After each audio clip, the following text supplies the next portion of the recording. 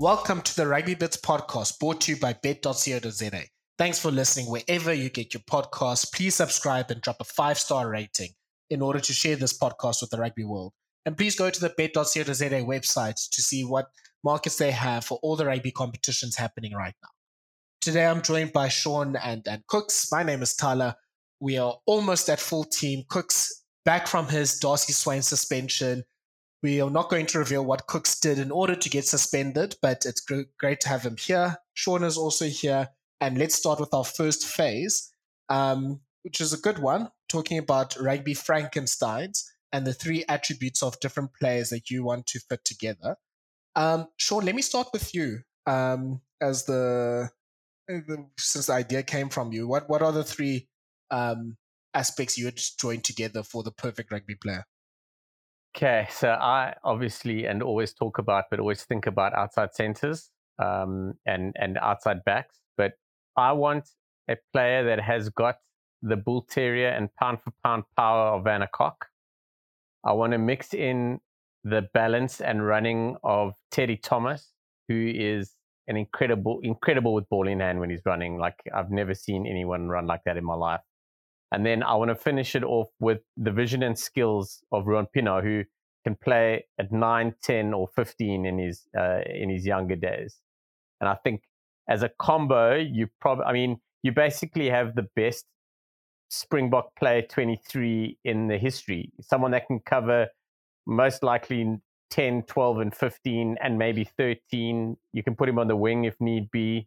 He's got the vision to be an inside back or a fullback, and he's got the speed and power to be an outside back. So that would be my mixture. Yeah, so you actually just mentioned the thing I was going to ask you about where to put a player like this, but I really like the idea of just this, amazing runner, maybe especially on the outside at 13, he might be able to expose some gaps in the defense. I think if I had to, looking at this, if I had to put him somewhere, I would say he'd probably more be suited for 15. But he can most certainly fill in at 13 and somewhere else. Because with the 15, he can fill in at that second first receiver during like phases like 3 and 5 and whatnot. And then at 15, when he gets to run into space, if he spots a gap, the man's gone like the clappers, man. So I think 15 would be the best shot. That sounds great. Kooks, what is your Rugby Frankenstein that you're building?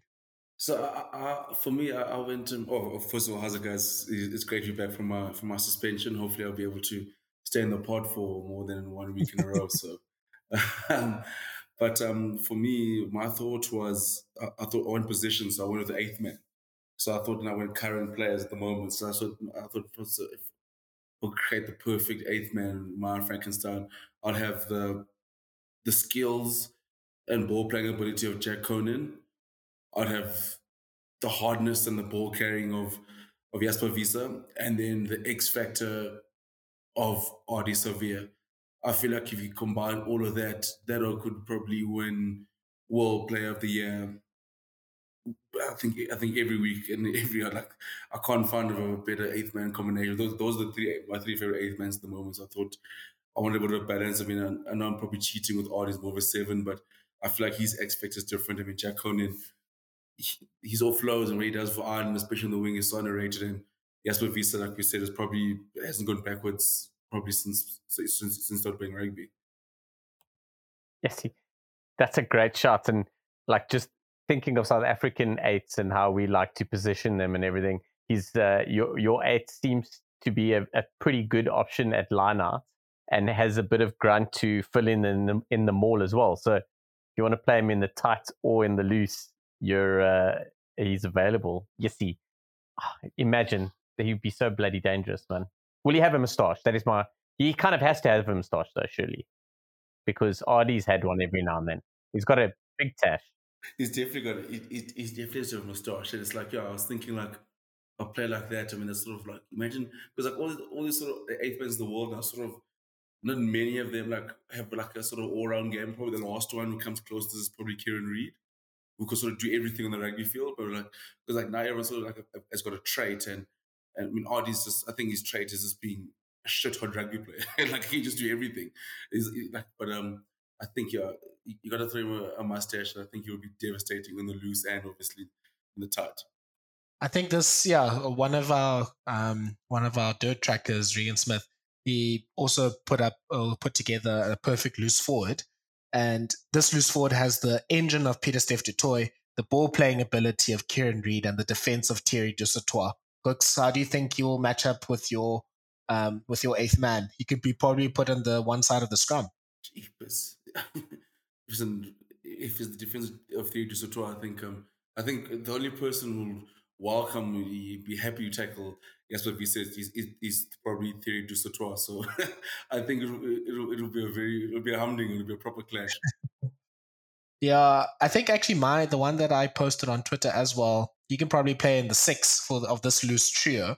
So I also went with current players. I went with the tackling of Courtney Laws. Obviously, him just deleting any, especially backline players. He likes putting a big hit on them. You have the leg drive of Ardie Severe. And then you have the ball skills of Theo McFarland. And you can just probably create the best blindside flank in the world right now. Thala, I bloody love that when you put McFarland in. Mate, that guy is ripping the Premiership. I think he's my new favorite player. Oh, mate. I genuinely think he's ripping up there the now. Prem apart. And he is cooking. He's going to be... in the next year or the year after is going to be in the running for European Player of the Year. If not the World Player of the Year, I just don't know if he's going to play enough international rugby to get that, to be able to get that vote. But I suppose we have a World Cup next year, so he might get a shot. But from a European point of view, if he stays at Saracens, he's most certainly going to be in the running for European Player of the Year by the end of next season. I reckon he is cooking, and he deserves to be in. He's got the ball skills, he's got the speed, he's tall, he's big, he tackles. Man, he's a bloody good rugby player. Kooks, what do you think of McFarland, Luatua, and Taufua loose trio for Samoa in November? Oh my goodness, that will be. Oh, that is spicy. I mean, when McFarland, like Shaun said, he's been ripping it up, and Stephen Luatua is one of my. I still think if us. I look back at the All Blacks. I know they got this blind side. They've been this blind side issue, and like at the stage they had Liam Messam, Luatua, and Kaino. If Luatua was just like a little bit younger, also staying in New Zealand, you give him a blind side flank, and now I think for them playing for Samoa, that is dangerous. I hope it clicks and they cook it at the November Internationals. So let's go to the other submissions from our dirt trackers. We have from Andre Geel, we have the power of Jonah Lomu, the speed of Perry Baker, the USA 7-star, and then the nous of Richie McCaw. Not sure about Richie McCaw's nous on the wing, but I think just his general game awareness would make this this winger a very dangerous prospect. I reckon what he's created there, Andre, he's basically created a Rapini 2.0. I mean, the power of Lomu and the speed of Perry Baker is Rapini Tavanebuka, like copy-paste. So, hey. Imagine. That's a dangerous prospect on the wing. I think Rian Lowe will probably get the prize for the best contribution. He says, the screech of Aaron Smith, the whinge of Johnny Sexton, and the flaps of Dan Biggar. No ref will be safe. Kooks, I think that will make all refs retire from World Rugby. Oh yeah, 100%. You should also add the shithousery of Nick White as well on top of that. Then no referee will be safe. You took the words out of my mouth. When I saw Rian post that, I was like, shit, we need to create the most perfect 9. And literally the words that came into my mind were the shithousery of Nick White. I'd probably want that. You'd probably want the vision of Aaron Smith and the kicking ability of Jaden Hendricks. I think that would probably be one of the most perfect 9s. But yeah, the shithousery of Nick White by far. He sums it up. Yeah. I mean, I'm surprised Owen Farrell didn't feature in this as well, because we know he likes to have a word or two with the ref as well. And apologies to all the... I think Sexton has overtaken Farrell in that regards. I mean, Sexton's started to make Farrell look like like the refs hero now. I mean, Sexton was unbearable in the Sharks game, but also like this is unpopular opinion, but like if I'll still rather have that on my team. Like I want someone to get playing for me. Do you know what I mean? Like that's like I like Oaks that get under like not have a go at the referee, but obviously bring up points for my team to win, get out of the opposition skin. Like I'm all for that. Like if I'm playing and my captain's on 16 and some Sharks player like decks him because like he's always the referee, then his job is done. Like this man is like I'm all for shithousery. I'm all like Nick White. I'm all for that. I mean it's a big part of the game. So the more people get annoyed at Johnny Sexton, I'm like, oh, this guy's working. This is his plan. And I always think like every rugby team needs someone like that. Hundreds. Like that's the thing though. You put that player in your team's jersey and you make him captain. Like he's done. If there's that balance, if you can do it so well that the referee is still engaging with you and not telling you to shut up, and doesn't penalize you for it, then 100%, Kooks, I agree with you. You've done your job. It's when, like, I think when Farrell came back, he had a couple of games where he blew off. It was for England when, where the ref was just like, listen, you talk to me again, I'll give the captaincy to someone else because I'm done. Like, that's where you don't want it. But like, if you can talk enough to the referee that he stays engaged with you and doesn't penalize you, and it's pissing off the other team, man, you make him your captain and your coach. The good ones, for example, the good Oaks are going to know. They know how to walk that fine line of they know when you got to stop and when, like, because obviously like refs, for example, like someone like Sexton and Farrell, they carry a certain gravitas where refs do respect them. They got to put a clout. And they know the game as well. Normally that guy that knows the rules so well, he knows when to bend and knows the referee as well. So, which is a big part of the game. And honestly, people, the time you find it the most annoying is that's when it's working. Because it's working against you. Then you're like, look at your captain, like, come on, bro, like, say something. Like, you're just standing in while Sexton's basically like having his way with the referee. Like, I was watching the game on the weekend, and some of the shots were like, oh, but why?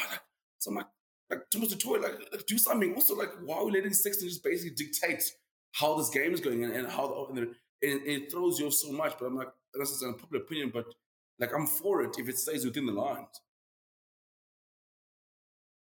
Yeah, I think that you make a good point there, Kooks. You also need to earn that reputation. I think the more of a senior citizen, excuse the pun on Johnny Sexton's case, but the more of like a respected figure you become in rugby, the easier or the more liberties you can take with how you communicate with the ref. And I mean, look, I'm trying to think, maybe the age difference between George Cleary and Johnny Sexton is not that much in any case, and that's why he can almost talk to him peer to peer. But yeah, I think as captains get a lot more experience, they can, navigate like the refs and be able to speak to them and make their case when they need to, which is, I think, why the likes of Sexton and Alan Wynne-Jones and in the Southern Hemisphere context, Richie McCaw, those sort of people get away maybe with a bit more than, a new captain like Thomas du Toit on Saturday. Shaun? Let's be honest though. The people that everyone hates the most are often the most influential people on the park, and they're chirping. So you hating him because he's ripping your team apart, whether his mouth is open or not. So when he opens his mouth, you're like, now that's what I'm going to have a go at, because I want him off the park, or I want everyone to hate on the guy, because you don't want him there, because if he's not there, like if he doesn't influence the game with his mental game, he's going to influence it just with the way he sees the game anyway. Now he's adding another level to it. So we also hate those guys when they're not on our side, just because their abilities alone are world class. Like all the people we've mentioned, Richie McCaw, think about George Gregan, Nick White, Owen Farrell, Johnny Sexton. Those guys are all match winners, game changers, and phenomenal leaders. And that's just how the cookie crumbles sometimes. Yeah. Let's shift gears and let's go to the Rugby World Cup that started in New Zealand this weekend. And we are looking at the results from the first weekend of games. And South Africa, the women's box team had the opportunity and the privilege of opening up the tournament with their match against France. France winning that game 40 points to 5. Fiji was beaten by England 19 points to 84. That game was 14-24 at half time, and then England just went absolutely crazy in the second half. Australia fought well against the Black Ferns, but they lost, unfortunately, 41 points to 17. Then on Sunday, you have the USA being beaten by Italy, who are becoming a bit of a dark horse in this competition, 22 points to 10. Canada beating Japan 41 points to 5. And then the final game was Wales sneaking one over Scotland, 18 points to 15. But we'll start with our team, the Springboks, who fought really well in that game because it was 19-5 with 20 minutes to go, and the Boks had all of the advantage. And Shaun, I think the big lesson for the women's box team was, or the big positives was the set piece and how solid the set piece was, and their defense. They gave the French team nothing for most of the game. There's not enough nice things to say about the Springbok coaching staff and the players and everything for what they've done. This year alone has probably been one of our greatest years in the women's box side, with the results we've had with our world rankings and all that.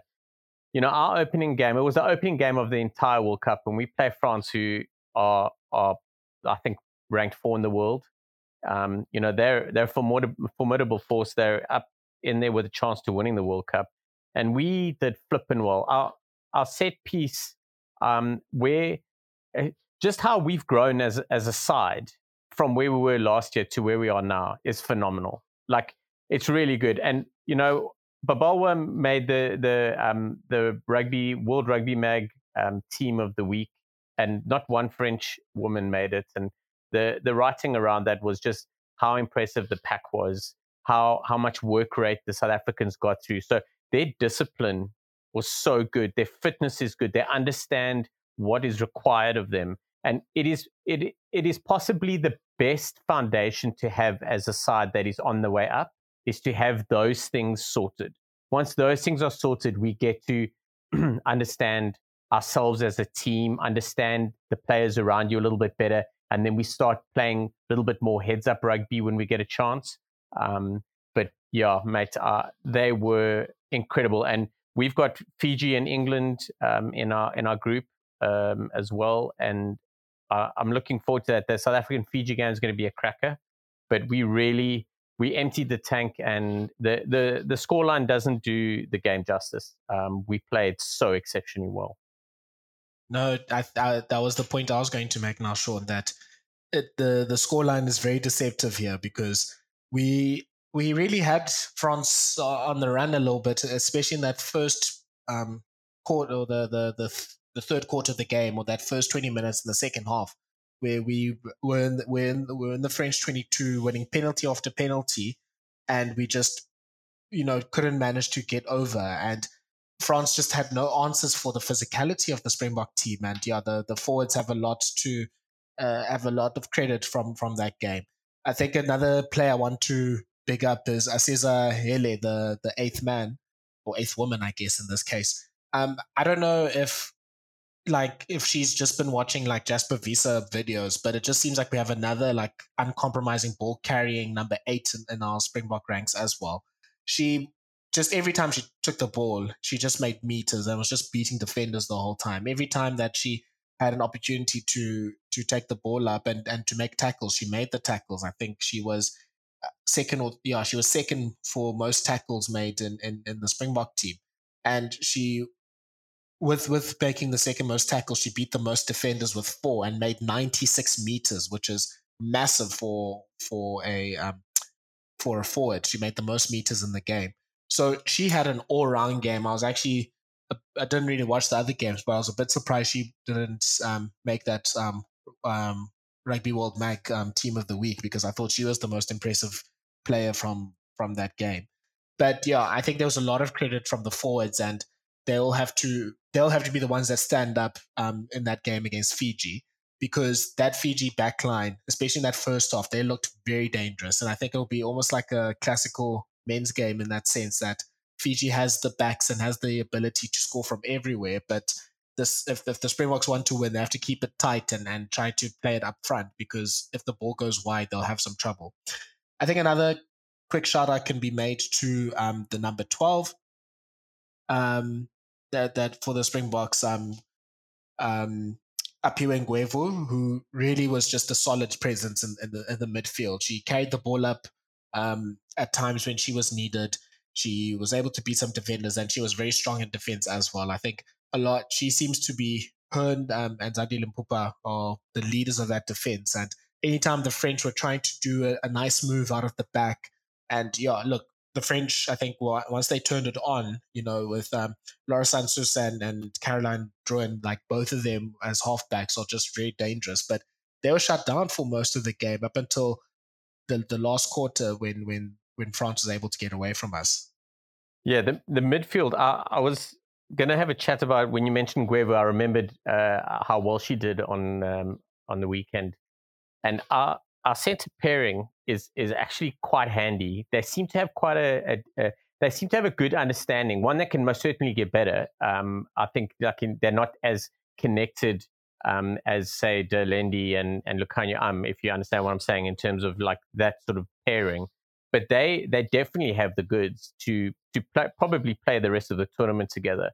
They're really, really classy. And what you mentioned about Fiji is right. I think it's going to be a classic battle of a fitness and who sort of loses that focus first, because our defense is pretty handy. We need to stay really, really tight, and our kicks, when we are kicking onto Fiji, who we play on Sunday, we need to make sure that our kicks are hopefully finding grass, but that our defensive lines are coming up pretty tight, because we can't allow Fiji to run at us.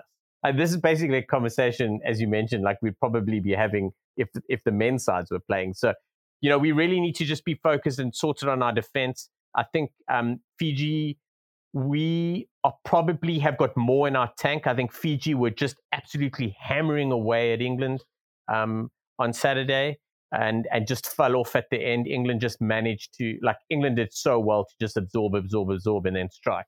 So, I think it'll be a battle of the fitness between us two, and both sides will be picking that game as a win. So we need to just make sure that we are super disciplined on defense when we sorting out their kick, force them into errors, and then hopefully crush them after that. Shaun, and a few words on the Australia versus New Zealand game, which was probably the game of the weekend. What a game. That first half, that first 20, 30 minutes, it looked like Australia were going to put 25, 35 points on New Zealand. They were just absolutely all over them, hammering away. Some incredible rugby players. That game, I was so surprised at the accuracy and the length of some of the passing, like the width that they were getting with 2 to 3 passes, just going out wide. Incredible. And I really thought New Zealand were properly under the pump. If anyone ever gets a chance, go back and watch the haka again. The start of that game, Australia versus New Zealand, we all know the history around the two countries, just in general and in rugby. It was flippin' emotional. It was flippin' one of the best I've seen in a long time. Like, it was great. And Australia were up for it. And they probably should have scored one extra try, because they were 17-0 up. And then when New Zealand kicked into gear, they went and scored 41 unanswered points. And my word, when they got going, they really looked unstoppable, and it shows with the score. But it's, I tell you, New Zealand and England right now are probably the favorites, and I'm not sure how the group stages and the knockout stages work, but if it works out, they'll play each other in the final, and obviously Australia will be in there with a shout. They'd want to make a little bit of a comeback, but as it stands now, England-New Zealand final would be an absolute treat to watch. But the Kiwis are looking great, and on home soil with extra pressure, they really put their hands up. Yeah, I don't know who allowed it. I don't know who allowed Portia Woodman and Ruby Tui to be in the same team and to be the wings of one team. That is just ridiculous. And Ruby It's just had a fantastic game. Insane. And the thing is, I mean, Ruby Tui ran 133 meters. It's ridiculous. Crazy. And she's got a hat trick. She's incredible. She's probably up there, one of the best rugby players, in the top 5 rugby players in the world at the moment. She's ridiculous. She's doing it all. She's turnovers, runs, her work rate's ridiculous. Kooks, you shared a tweet about it, about her work rate and how she plays. Like, she's ridiculous at the moment, and she's such a beaut to listen to for interviews. She speaks well. She's super honest and so relaxed. She's a great ambassador for the sport. And like you said, Shaun, like it's like she was so good in the weekend. I mean, like the one trial for Woodman's trial where where Australia clears, she catches the ball out wide, plays the pass inside, manages to be first received for the next 2 phases, and still push her Woodman away for the try. Like, she's basically like, she was wild. I thought she was a massive difference. I remember the first 20 minutes, like I really thought, I mean, Australia came out firing, and the yellow card came out. I was like, oh man, this is going to be a long day for the Black Ferns. But you can see the work that Wayne Smith's done there. I thought, like you said, the accuracy of the Black Ferns was, especially after the terrible 20-25 minutes they had, it was a joy to watch. But yeah, having Portia Woodman and Ruby Tui in the same team, it's actually a cheat code. Like, someone has to, we have to send a complaint to World Rugby. They've got a cheat code, but what they've done is they've been quite nice to everyone. They've put them as far away from the play as possible. You know, one's on the left wing, one's on the right wing. Like, that's like the nicest thing that the coaches could have done for anyone. Like, we have to play them, so we'll put them as far away from everyone as possible.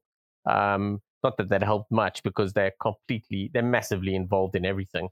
But yeah, wow, I can't wait. I cannot wait for this weekend to watch more of it. I'm going to try and catch up on some of the games that I missed. But the bonus of it being in New Zealand is it's on super early in the morning. So we get a whole full day of rugby. Yeah, and just to explain to everyone, because just how the tournament works. So there's 3 pool games there's 3 pools, and three pools of 4 teams. So in our pool for the Boks, we have France, the 4th best team in the world, England, the best team in the world, and Fiji.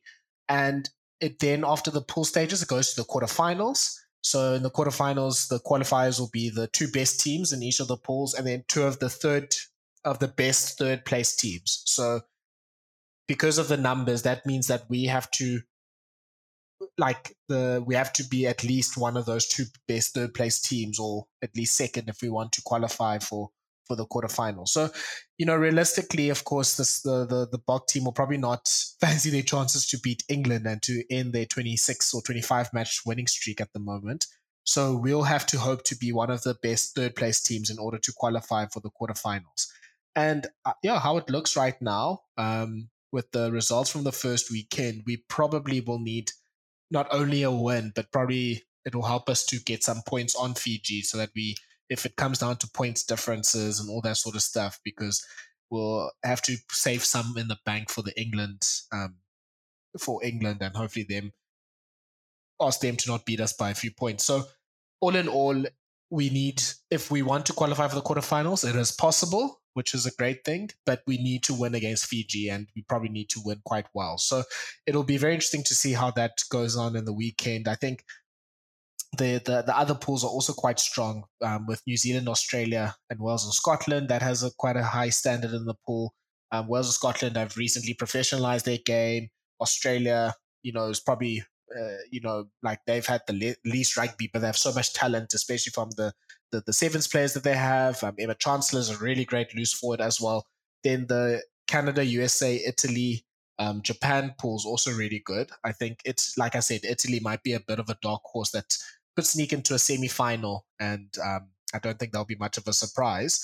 And just a shout out to Squid Rugby. He did a preview and looked at all the teams in the World Cup, so you can watch those 3 videos. I think they're basically all 15 minutes each, so just almost less than an hour of your time, and you'll be at least much more knowledgeable about the women's rugby game. And yeah, I think there's a lot of content creators from around the world that are talking about this. And yeah, I think you need to jump onto this World Cup as soon as possible because it'll be fantastic and there's some great rugby to watch. So let's move to the United Rugby Championship. Oh, Shaun? Thala, I'm so sorry. I just wanted to chat about the Wales-Scotland game. Go for it. I didn't realize you were going to wrap up. I was hoping to sneak in there. I'm so sorry. But what an absolute cracking game of rugby. And I'll tell you something. So there's a South African guy that's coaching the defence of the Scotland women, Tyrone Holmes. He has one cap for Scotland. He's a Cape Town lad. But Scotland really, really can consider themselves unlucky in that game. I really thought, Wales had their backs against the wall for plenty long time and probably, I would think, would have been lucky to only get one yellow card. I thought the referee was very, very lenient with multiple warnings. And Scotland managed to claw back and level things up after being all over Wales. And then in the 85th minute, Wales get awarded a penalty. And it was shit. I can't remember how far out it was, but it wasn't bang in front of the poles. Like, it was in front of the poles, it was maybe like 35, 40 meters away. And Kira Bevan stepped up. She came off the bench and she slotted it to win. Flippin' brilliant. And it's massive in terms of their tournament.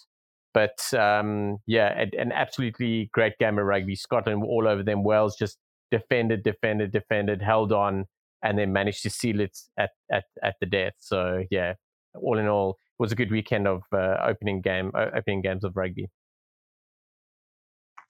And as Wales are facing New Zealand in this weekend's game, so that'll be a big game to also see if Wales can maybe. I think the New Zealand team is still on their growth journey because they've just transferred to Wayne Smith being the head coach. So the possibility of a shock is in the offing as well. I think New Zealand will be a big wildcard team in this tournament. But yeah, I think next week games, they're all quality. England versus France being one of them, that'll be the main game on Saturday. I think, that's usually that's the big game in the Six Nations. And France has been the one team that's given England a game in the last 2 years. So we'll have to see how France goes. They do seem to be on a bit of a downturn. They lost to Italy before the tournament and they made hard work of beating the Boks on Saturday. And then on Sunday, Wales is playing New Zealand at 4, and then at 6:45 for the South African viewers, South Africa is playing Fiji. So that will be the big game for everyone to watch on Sunday. Kooks, I think you can make an exception to wake up at 6:45 on a Sunday for the Bok team. No, I'll definitely be awake. Not like those losers in Australia. It works we every should just time. name our pod. We should just name our pod the 7 a.m. kickoff pod just for shits and giggles. You can give it like at 7 o'clock for a World Cup. World Cup is every 4 years. None of those idiots have players of Cup every year. They just decided to play rugby on a Thursday because they can't plan properly. Let's move to the URC then. A balanced weekend finally for the South African teams with 2 wins and 2 losses. All 4 South African teams were away. The 2 winners were the Lions beating Edinburgh 22 points to 19 in a tight game. And the Stormers winning 37 points to 20 in Parma against Zebre. And then losses for the Sharks. They lost 54 points to 34 against Leinster. And what turned out to be a bit of a basketball game, it seemed like. And then Glasgow beating the Bulls 35 points to 21, which is actually quite a comprehensive win in some respects. So let's start with the Lions game. I think the Lions are probably the biggest surprise team for most viewers, and especially for viewers in South Africa. Kooks, I think I'm not too sure where to start with the Lions, except to go it seems like they are making sure they are getting all their young players together and playing a really good brand of rugby at the moment. Yeah, 100%. I think the Lions have, for me, have been the story so far from the South African side of the URC. I mean, to go and we all probably figured they'll go 0 for 3 on tour and either come back with 3 wins and 3 good wins. I mean, that's a very good Edinburgh side that beat on the weekend. And, watching the game, for about 60 minutes, it sort of looked like Edinburgh had chances to sort of pull away. They kept making silly errors, but I thought the Lions defensively were fantastic again. I think for me, that's been the big story about the Lions is how great they've been defensively. And I thought Jacques Fries, obviously, he's the defensive coach, so he's done an amazing job with that young side. And you sort of thought come at the end of the season, because the number of players that lost, you're like, oh, they're going to struggle. But I mean, Henk van Wyk, I mean, obviously he's getting all the plaudits, but I think for me, an unsung hero has been someone like Marius Lowe, who has been incredible for them since he's come over. Because I mean, they lost Burger Wonder last year, who was arguably one of the best 12s, SA 12s in the competition, and for him to come in, and the captain for Marius Lowe to come and step up, and he's been so impressive. And I mean, like you said, like there's Ruan Venter, like the Henk van Wyks, Johnny Lombard. I mean, there's so many guys who stood up, but just an incredible story. And I think I for one didn't see it coming, and I'm happy to be proven wrong by this Lions side. Yeah, I think there's that meme that goes around on Twitter a lot of Shaquille O'Neal going, "I'm sorry, I wasn't familiar with your game," and that I feel like is my response to Marius Lowe. I just did not see him being this good for the Lions. I thought he was just a more of a stopgap signing for them. Yeah, 100%. I mean, like I think we had seen him obviously at the Sharks, and it was obviously at the Sharks. You kind of never felt like that jersey was his own, because I mean, there was SJs, and then you cover 13, there's there. But sort of seeing him at the Lions and come across and sort of be like you one of our big marquee signings, and you come to fill in a void that Burger's left, and I thought, yeah, he's been phenomenal. I think it just shows for us, just adds even more depth for us, and to know that arguably our weakest, I mean, in inverted commas, so the African side goes on tour and wins 3 games, I think it puts us in a good position going forward in the competition. I mean, last year, we couldn't buy a win. All the SSL couldn't buy a win at this stage. Now it's like we just like winning everywhere. So that's very exciting. And then, Kooks, we know you're our man at Supersport, so you might have the inside scoop here. What is the beef between Ruan Venter and Hamish Watson? Did Hamish Watson say something to him before the game? Like, because it just looked like Venter was taking it personally against him on Friday night. Shame. Oh man, poor Hamish Watson. Was it last year's Six Nations where he probably made like 1,000 tackles and he didn't miss none? He hasn't missed a tackle, I think, in 2 years in Test rugby or something like that. Yeah, something like that. And Ruan Venter was just like, you know, like that. Or maybe Ruan Venter really wanted someone else to go on the Lions tour, and Hamish Watson stopped one of his players and going there. He's like, you know what, I'm gonna take this out on you. I mean, also these kids have got no respect these days for. I mean, this is a British, this is a lion we're talking about. 19 years old, and he bounces him, and poor he's getting carted off, and then he's probably looking at them like, is this the Hamish Watson you guys have told me that he's so good? Like, but man, he didn't bounce him. Like, Hamish Watson actually got airtime. He flew away. Like, if you cleared him out that far away from the ruck, you get blown up for pushing him too far away from the ruck. That's how far he was pushed away. Sure. If I'm Hamish Watson, I'm not coming back until my hair is long again. I think Hamish Watson was sort of cutting his hair. Maybe the love got to me. Like, no, let me cut my hair. Maybe there's a few more deals coming, so I'm gonna look the part for social media. I think Hamish Watson still needs to grow his hair out again and just go back to tackling 9,000 Irishmen and Scotsmen, because Ruan Venter's oh man, that was too much. No, that was I think. I don't know what got into him. I don't know what he ate in the morning, but he just went and just made it personal with him. There was even that big hit, the tackle that he made on Watson as well. And to make a lion like Watson, especially one known for his tackling fly like that, geez, he must be a special talent. I think also quick shout outs. Go on, Shaun, sorry.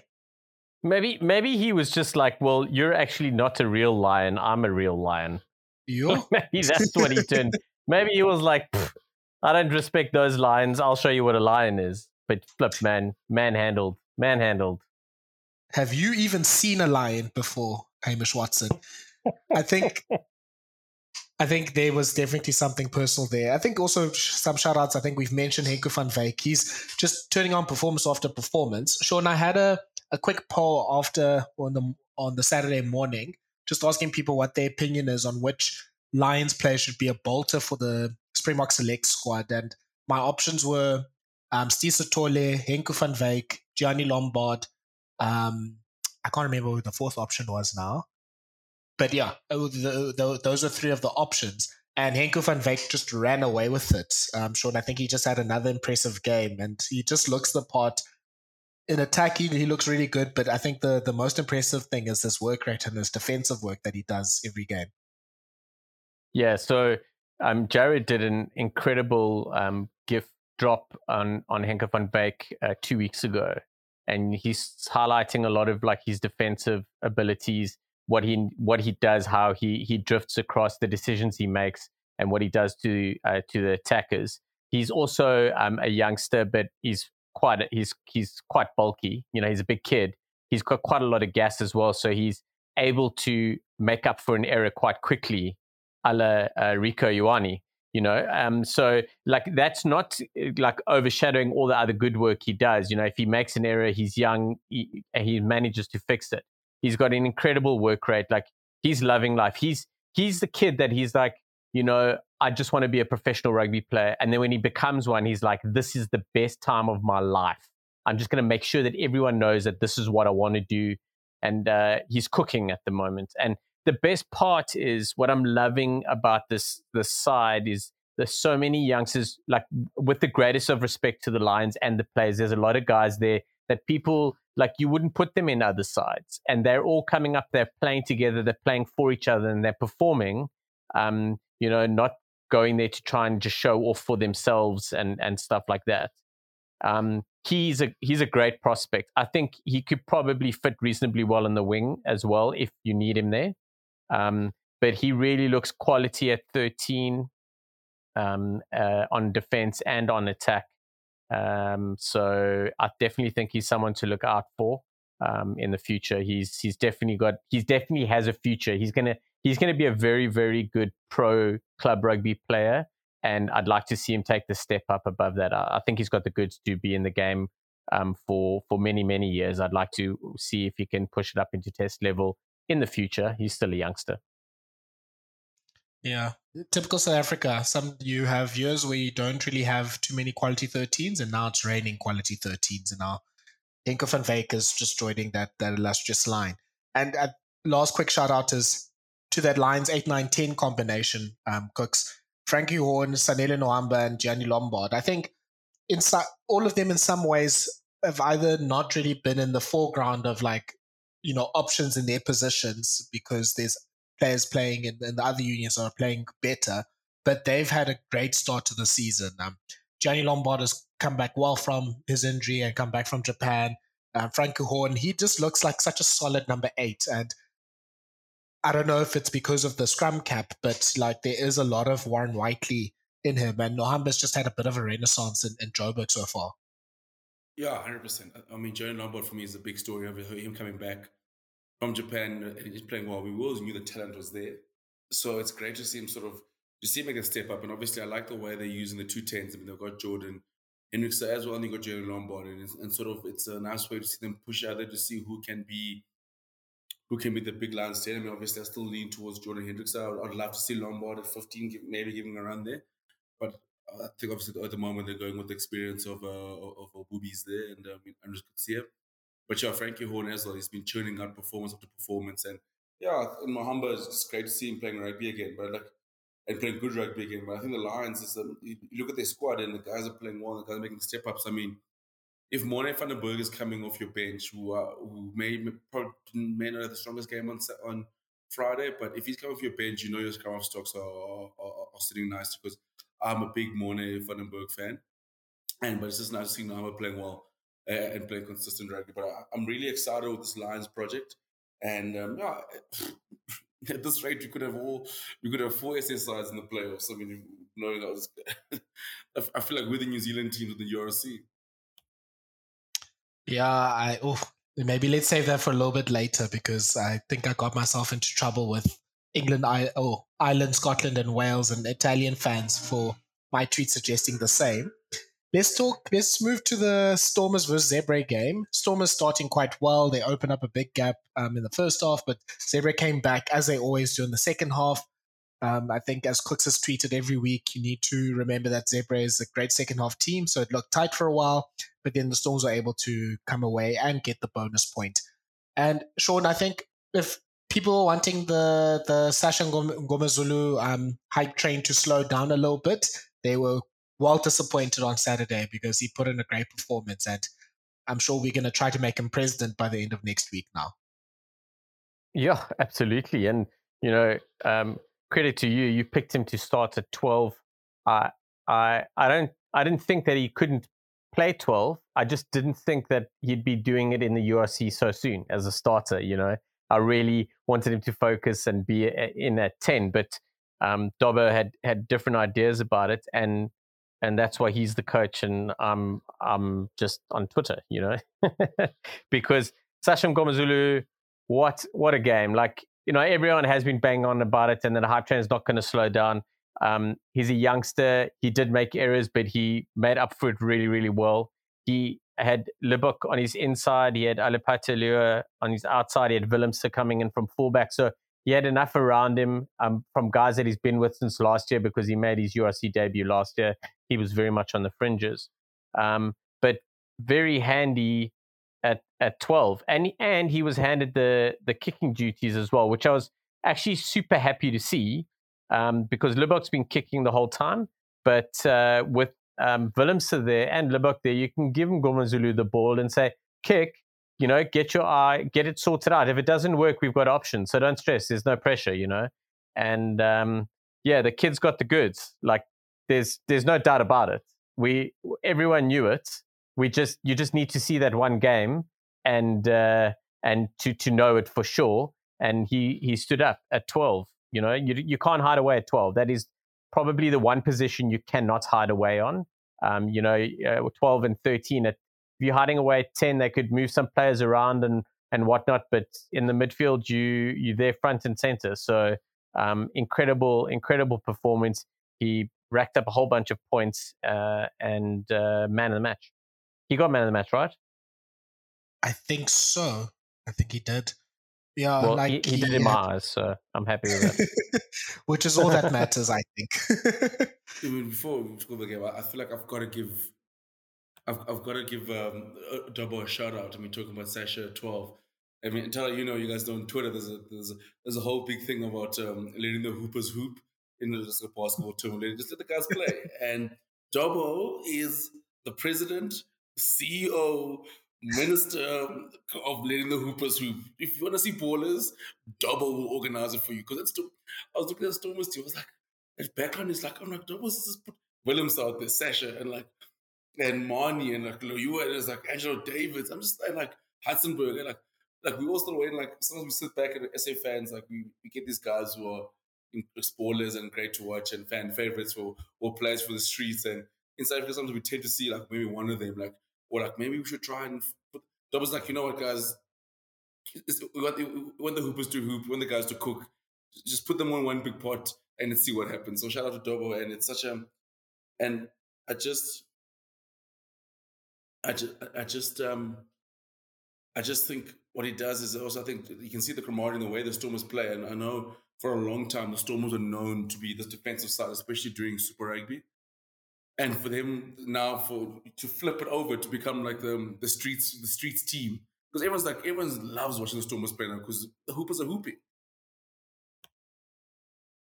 No, they're definitely hooping. And if you can put out a backline of Herschel Yankees, Mani Lebok, Sacha Mngomezulu, Alipati Leua, Angelo Davids, and Suleiman Hudsenberg in the wing, and Damien Willemse at fullback, that is absolutely insane amount of talent. And we've gone with Dobbo, I think this time last year, or maybe near December, we were talking last year about why is he not playing Gelant, Willemse, and Lebok in the same backline? Like, he should just let the players go and let them express themselves, let the hoopers hoop. And now he's gone full 180 on that. So it's been great that he's definitely the pastor, the CEO, like you said, of the let the hoopers hoop movement.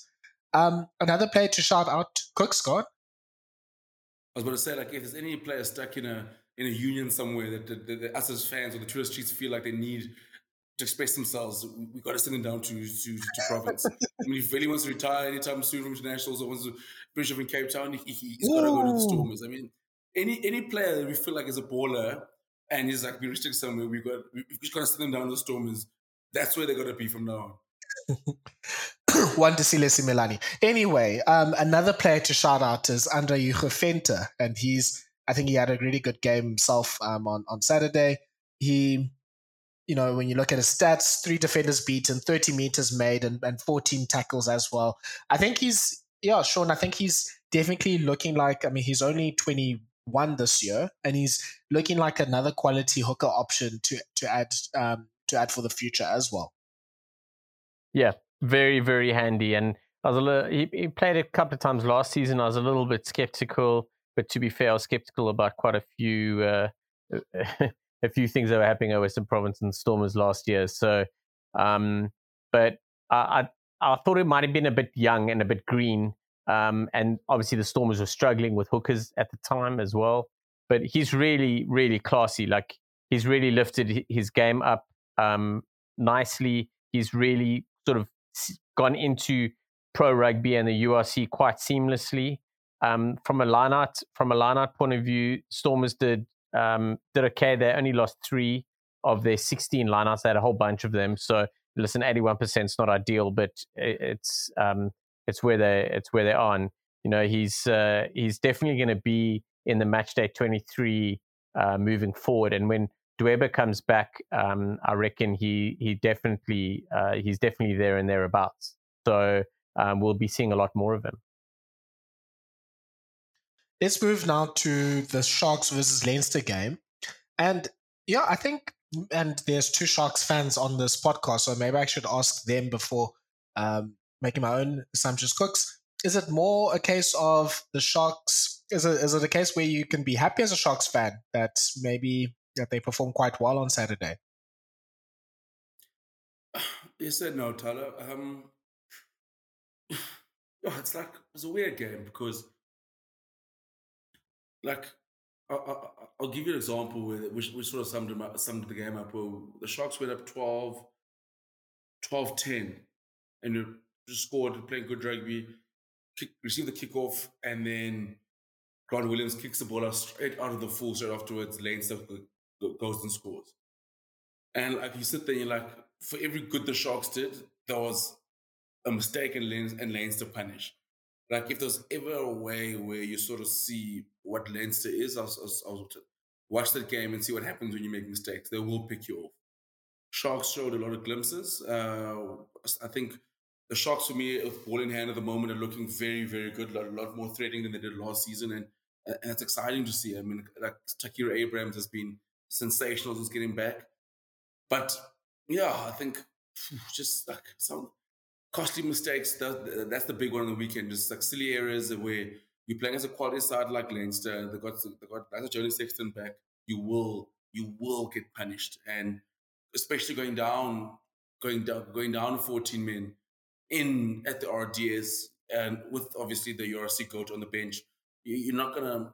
It's a recipe for disaster, and I think the Sharks will take a lot out of that. But I think they'll be frustrated that, again, like most sides play against Leinster, sort of being in that boat where it's like, we could have had them if we didn't make these 2 or 3 errors, and that's Leinster for you. I thought Leinster they were also very good, and they sort of slowly but surely clicking into gear as well. But it's yes and no, like, a lot of positives, but just too many silly errors. Shaun, what's the most positive part of the Sharks game before we start laying into them? I was winding up to have a go, but I think the most positive thing is going to the RDS and scoring 34 points. You as much as Leinster do well to win games, they play really well. They're almost like a metronome. Very often they go through the basics and they do it really well, and they'll just punish you, and before you know it, you're staring down the barrel of 50 points, which the Sharks did eventually, but it was different. The Sharks scored 5 tries, and that's huge. I think, like, that's probably what they wanted. They were like, we've got to play rugby. We've got to score points if we want to win this game. And it fell away at the end. They were in in with a shout for a long time. But the positives is going out and scoring those points and playing that rugby and going down and then fighting it back before the giving it up after doing something good. They were kind of a big arm wrestle on, and I thought they held out Leinster well, but just didn't have it for 80 minutes.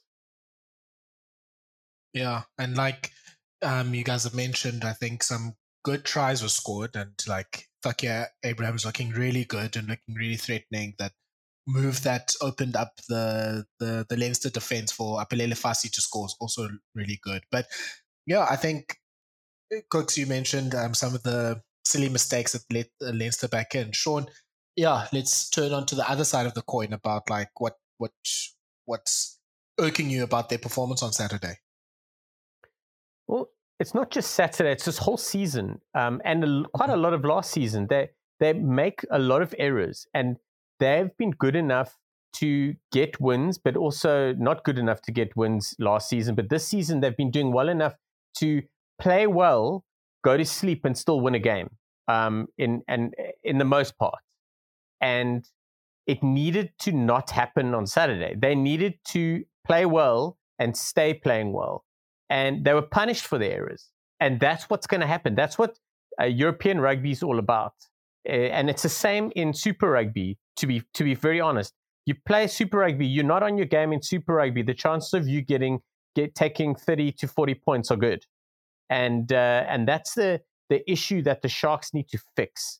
There's something like they need to go out and have a whole bunch of beers and just shoot it out. Like find out what's going on, where the issues lie, get it fixed, and because they're getting by on just purely on their talent and the depth in their squad. But if you look at Leinster, I mean, Leinster named a strong side, so the Sharks. Very few people expected the Sharks to win, but the Sharks were competitive. Leinster named a strong side. Okay, they were up. I mean, Jason Jenkins. Another shout out to Jason Jenkins, who is playing some great rugby at Leinster. He's very quickly turned into a hero there. But I mean, Leinster lost Ruddock early in the game, 5 minutes in. That's huge. Then they lost Lama. Okay, the only downside of them losing Lama was they brought Ringrose on, who played really well. Defensively, he was a bit leaky. The irony behind the whole Ringrose thing is if Lama was on, I think the Sharks probably would have scored maybe one or two less tries. I thought, Lama would have been better as a defensive option. Ringrose played out wide. Correct me if I'm wrong, but he was playing on the wing when he came on. So, like, that's the thing. The Sharks need to minimize their errors. Like, this whole, I'm going to score more than you to win the game, even though we play badly, is not sustainable. Like, it's exciting, but you are more upset by that at the end of the game because you know you can be better. And that's what the Sharks need to be. Just quite frankly, they need to be better. Kooks, I mean, we talked about Dobbo letting the Hoopers hoop in Cape Town, but yeah, what's the difference here in Durban? Is Everett letting the Hoopers hoop, or the Hoopers hooping too much? Like there's so much talent in the Sharks team, and I suspect / expect that they'll probably bring in a lot of the Springbok players that weren't able to play in the last few weeks into the team on Saturday because they have a home game. Why isn't it not coming together for them? Is it a matter of chemistry, like Shaun has mentioned? I think for the Sharks it's so tough because I saw a couple of tweets that going to ask the Sharks why we're not playing the Springboks, and unfortunately the Sharks are in a situation where they box it's Kulisi, Ebenezabeth, what you call it, and like Ox and Mapimpi and guys who are critical members of the Springboks, the guys who play week in, week out. I mean, guys, Sharks fans may hate me, but if I don't see Evan Nesbitt playing for the Sharks until next year, I'm going to be a very happy man because that oak needs all the rest in the world. I mean, you can't ask me to play 15 tests a year and then go and play, and but you get paid. But I think the Sharks, for them, the chemistry part is going to be the hardest to put together because for me, I feel there's so many Boks leaving and you sort of try and integrate all them back. And that's the hard part that Sean Evers going to work with. You look at the Stormers, for example, like they'll lose someone like Damon Willemse and they'll lose someone like Osho Yankees when they come back, they come back seamlessly, because that's sort of when, like Darren Williamson was at the start of the season, wasn't a starting Springbok. So Dobbo sort of built that side around how they want to play. So when he comes back, he fits back in seamlessly. Oshianko's at the beginning with the Sharks is the likes of the guys haven't spent a lot of time together. And yes, they've had a preseason, but then the box disappear for 6 weeks, and then they come back, and then now you got to integrate all the box coming back. I think it's a lot tougher for Shaun Everett, and I don't know how you do it, mate. You've absolutely nailed it. Like the Stormers last year grew through all of that, the pressure, all that shit that was going on, galvanized them. And the Stormers and Western Province grew together as a team. And by team, I mean like all the squad players and the outside fringe players. And they grew up together, and they've created what we're seeing now is part of the Stormers, where the Sharks have got so many new players and so many new things. They almost seem to have lost their identity. They're like waiting for the players and the guys to just kind of do it. Like I'm definitely speaking out of turn in what I'm saying, and I'm not saying that they're not trying to do that, but that's how it looks like from the outside, where they are not. When the Springboks and everyone comes back, they're kind of like, well, it's going to have to work now because look at all this quality we've got. But those guys also need the direction. They're not going to come in and say, this is how we do it. This is how we play at the Sharks. If you look at a lot of those Springboks, well, if you look at Etzebeth and Kolisi and Obanambi, they're all very new to the Sharks. So they're not going to go in and start dictating how things go. That needs to come from the team. It needs to come from the management, from the wider, it comes from the fringe players, from the under-20s and stuff like that. Like, what is our ethos? How are we working? You fit in. Those players are not going to take over. They will need to fit in. They do need some direction there. And it's nothing bad about the Springboks. It's really how the team, they fit into a team environment. What's best for the team? They are not the team. They're coming back into the team. They don't dictate what's going on. The Sharks have to dictate that. And I think that's what's possibly missing. Well, I think that's the kind of dynamic that's very different at the Sharks and at the Stormers, and what the Sharks are striving to get. Because Jake White's created that at the Bulls. 100%, Shaun. I think, and I think obviously, I think you look at, I mean, you look at the sort of the camaraderie in the camp. It's there. I think everyone gets along. I think it's, like I said, it's just about playing, spending. I think the Sharks, if there's ever a side, for example, that needs to spend at least like 3-4 months together, it's them.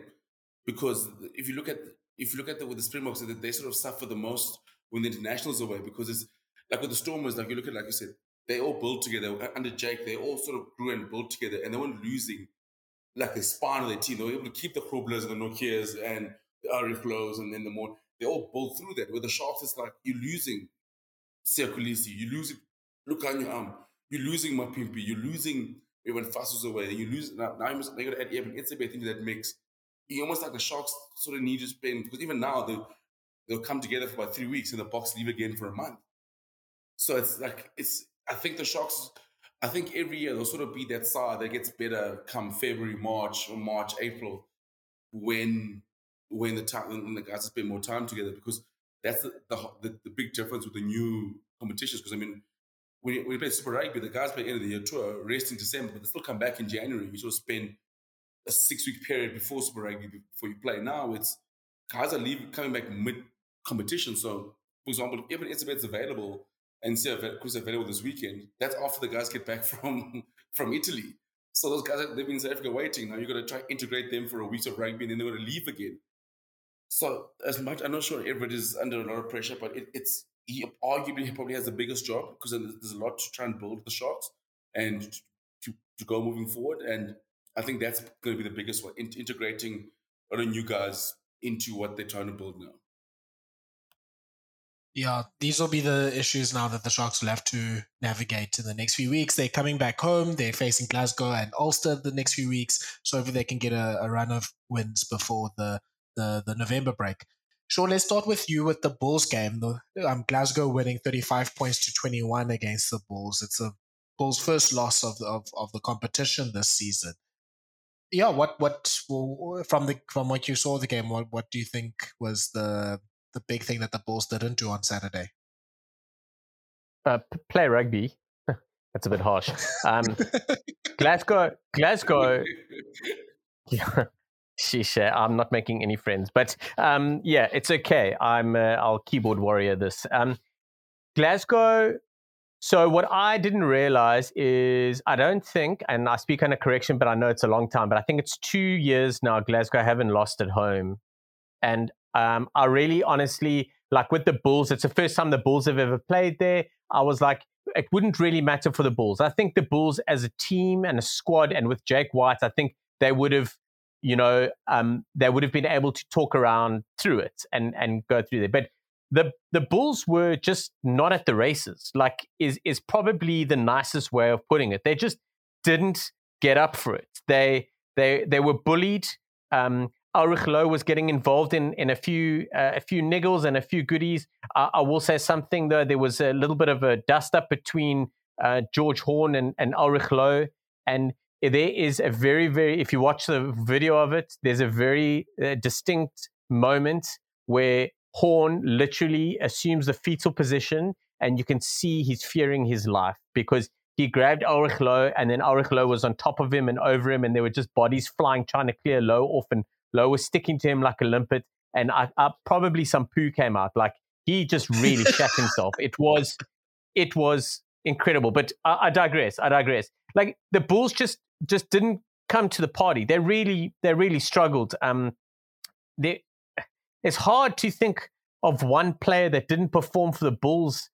We're expecting the Bulls to win, but the cold hard truth is Glasgow Warriors pitched up to play, and they outplayed the Bulls. They really came there with a proper game plan. They sorted it out, and they really just dominated.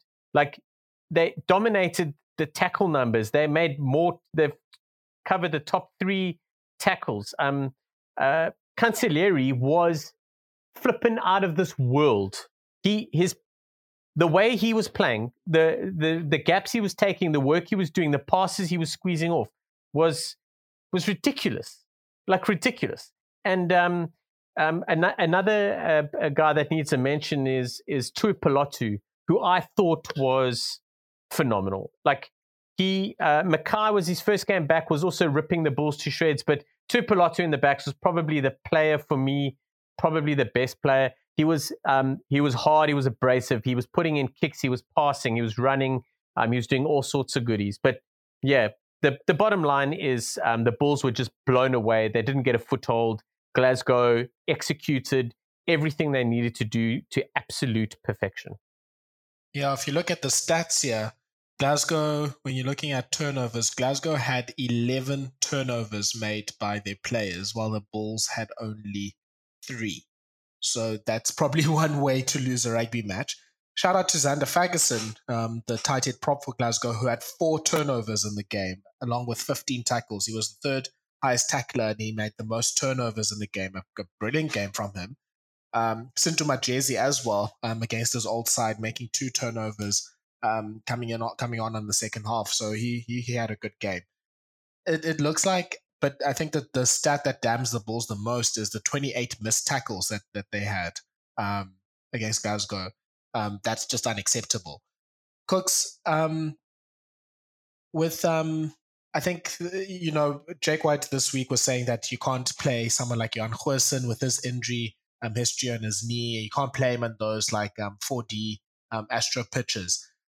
It seems like every time Jake White disrespects an overseas opponent, their team gets beaten. I mean, remember last year with Connacht, where he basically said that they're a Leinster B or C team. So maybe not the best tactic to go forward with for Jake. Definitely not. I think, every time Jake sort of always shoots stuff in the foot, and the team sort of give that Michael Jordan meme, where they took it personally. But yeah, like Shaun said, but it's like, Bulls do tend to pull out these weird performances out of nowhere, where it's just like this Saturday's performance was the Hearts again. I was like, where did this come from? like they played such good rugby before, and I know one thing with the Bulls, they will bounce back. I think they do tend to have. I don't know. It's like sometimes it's like something like when the Crusaders would just like wake up one morning and just like lose the Western Force. You think yourself like what are we doing here? Like even like earlier this year, they lost the Waratahs. You know, what are we doing here? And then they'll go on this run again. So I'm not too worried about the Blue Bulls, but I think Jake should just from now on just overhype his opposition.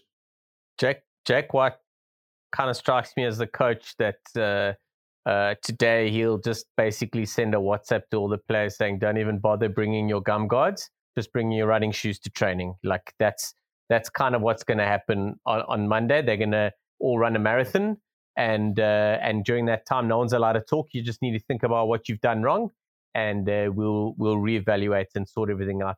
Start a new page on Tuesday. But even that should also, like, for me, it looks like those, like, it reminds me of one of the game I coached when I was still coaching Ruggers, and we were so poor, but like we did everything wrong. Like, and it was like one of the performances, like you see, you woke up and you want to play rugby. I remember on Monday, the team was like, "So what's the video? We're doing for the video session." I'm like, well, like, I was like, we're so shit. Like, let's just scrap it and go into the next game. Like, there's no point in us like diving deep into this. Like what you want to break down what happened. Like, youngsters didn't play rugby this weekend. Like, you just came here like this, did 100 mistakes. So like, let's just all we can do is like forget that happened, and then we just. I remember we just never watched the video of that game. We sort of moved into the next week. I think Jake will do the same. It's like, yeah, everyone needs one mulligan a season, and you know, I'm sure the coaches have it too. It's just one of those things. You're like, can you explain it? No. How are we going to fix it? There's no way of fixing it because I can't explain it, so don't even bother. Like, we'll just forget it ever happened. We'll just treat it like it never happened, and we'll move on, and that'll be that.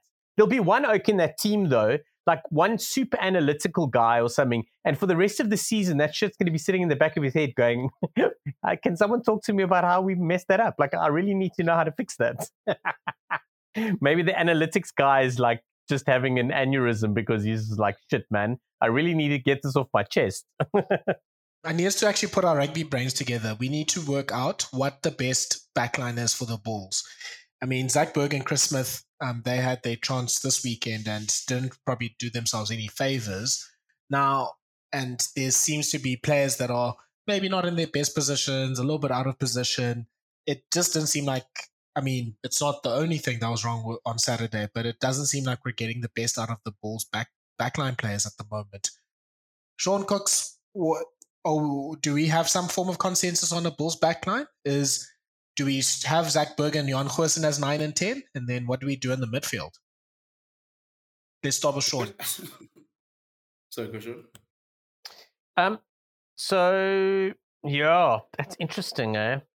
I'm just having a quick look through this the squad over here. So I'll probably still keep Lionel Mapu at 13. I quite like him there. I won't lie. The other option is have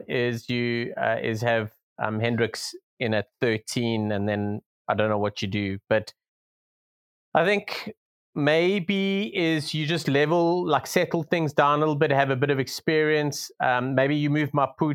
The question was, what is the best backline? I would go with Hendricks at 12 and Mapu at 13. I would probably still go Chris Smith at 10. Ambrose Papier at 9. I think Ambrose is having a really, really good season. I think he made one mistake on Friday, on the weekend. But I think Ambrose Papier is having a pretty decent game. So I think maybe he edges Zach Berger for me. Saboon Corsi on the one wing. I'd have Moody if he's fit. Playing definitely. I'm still not sold on Creel at 12, to be honest. But I think maybe that's a horses for courses thing, you know? Yeah. And Stedman Gans, I think he's better than what he did on Saturday. I think, well, like we just said, I think that game is probably something that we just erase from our memory and move forward. But yeah, I'll go Papier, Smith, and then between Smith and Goosen, Hendricks, Mapu, And Corsi left, Moody right, Kirkley Aronson 15. Yeah, I think I agree with Shaun. It's kind of, that's sort of mine as well. I think Hans is a big one for me. I mean, it's either him or Ma, who I like the option of Hendricks back at 12, but I know when is Forster back? Is he injured? I think so. I haven't heard much about him. It doesn't he had sound a like it's flipping good season last season, eh? Yeah, I mean, I think for him not to have been back is quite interesting. I think Forster, for me, if he's fit and available, he's going to be at 12, either Mapu or Henry's at 30. But I do love the option of Henry's at 12, especially if Forster's out, and then obviously Zach Berger 9 for me, of course, and 10. But the Bulls backline, like I said, I think Jack White it looks like it's been built for horses for courses, where guys come in and out, and especially with so many games coming up now, they can do that. But I mean, I think I do like this Boo, Kanan Moody, and Kirtley Aronson back three. I think that is dangerous. And I think, to be honest with you, I think it's the centers are interchangeable. I think it just depends on who and what sort of style they play. But I would just love to see Juan Huijsen just get to April before we talk about him in box circles. And I think that's the most important thing. I thought Jake was kind of a little bit smart in not playing him in an artificial pitch. I think that's sort of management he needs. But yeah, I think with the Bulls, like that backline, you can try on a Bulls backline, but this weekend you might find out that Eric Lowe is playing 13. Don't you bloody do that to me. That's like a 7 a.m. kickoff in Australia. I'll shit the bed.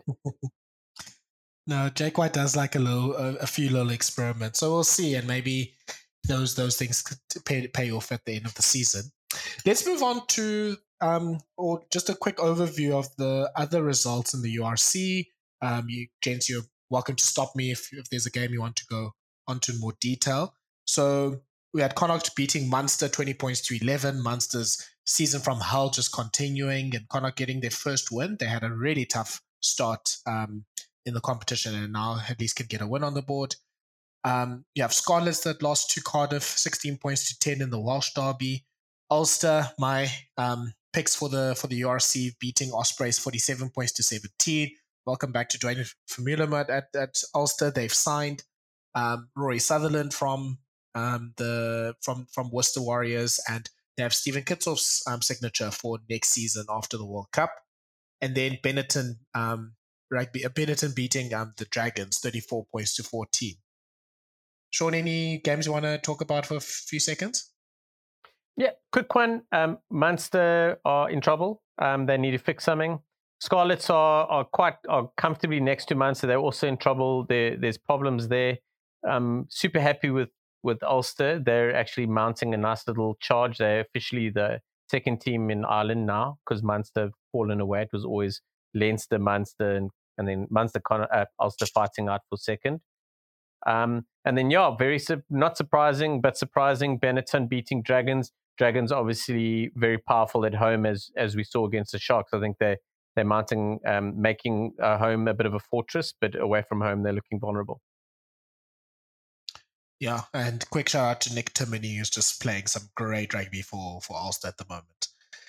Let's move on to the Premiership, where, as Shaun mentioned to us before we started recording, all 5 away teams won their matches this weekend. So that's Exeter beating Bristol Bears away, 50 points to 14.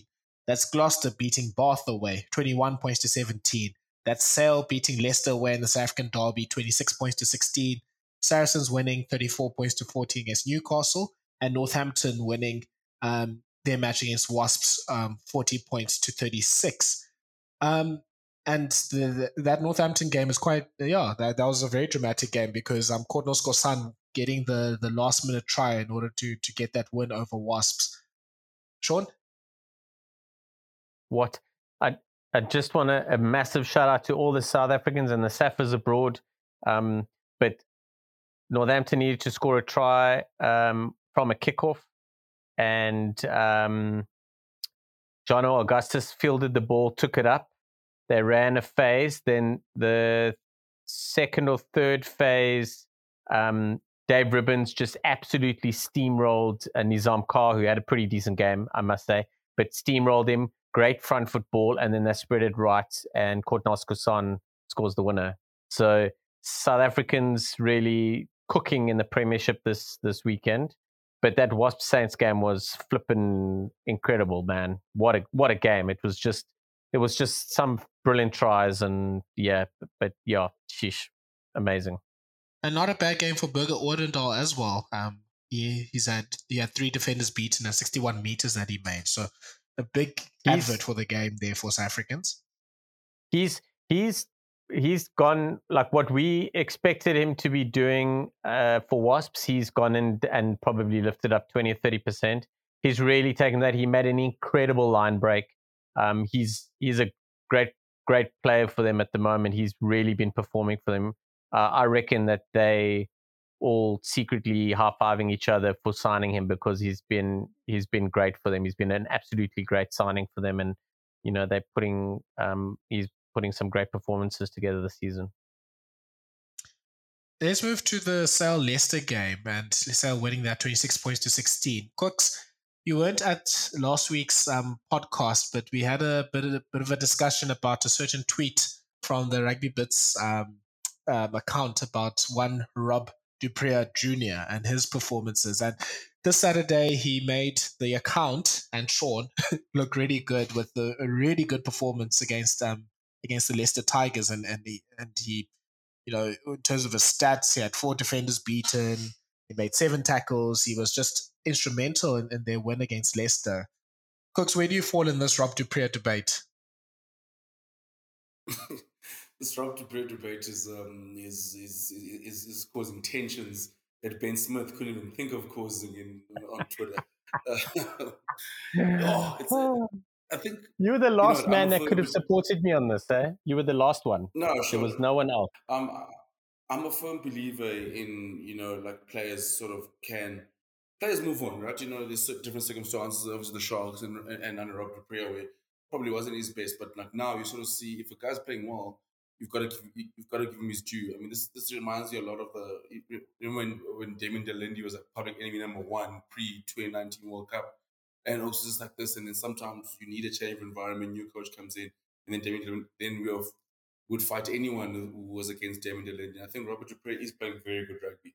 You can fight him, you can have an agenda against him, but you can't say he's not cooking at the moment, and Sale are cooking in. And it's great to see him, because I know at Sale he's spending a lot of time at 13 and all of that. So seeing it and seeing him playing well, and the confidence he has, that's the glimpses of what we thought we'd see at the Sharks. But yeah, Shaun, I think I'm probably more on Team Rob as well, because listen, the guy is putting up performances. He's knocking on the door. You've got to open it. This is 2022 is a big year for guys for renaissance. I mean, Dobbo could be the coach mix. You talk about him. Robert Dupree is back. This is the year of changing your whole career. This is the makeover year.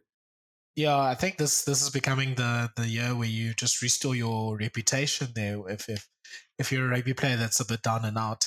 A bit of Premiership news is that Dan Biggar has announced that he will leave Saints at the end of the season, and Saints have also announced that they've signed Finn Smith, the flyer for Worcester Warriors. I think they were probably in to sign him even before the administration happened to Worcester. But yeah, he's obviously a great young talent, and he'll be the flyer for Saints hopefully for years to come. So that's a great talent to sign. Yeah, Shaun, do you have any quick thoughts about the Dan Biggar retirement, or not retirement, sorry, but Dan Biggar leaving Saints? Yeah, I'm not sure if you read his announcement, but he basically said that he's gutted, and it was by no means a decision made by him or the club. It was a decision that had to be made because of the salary cap.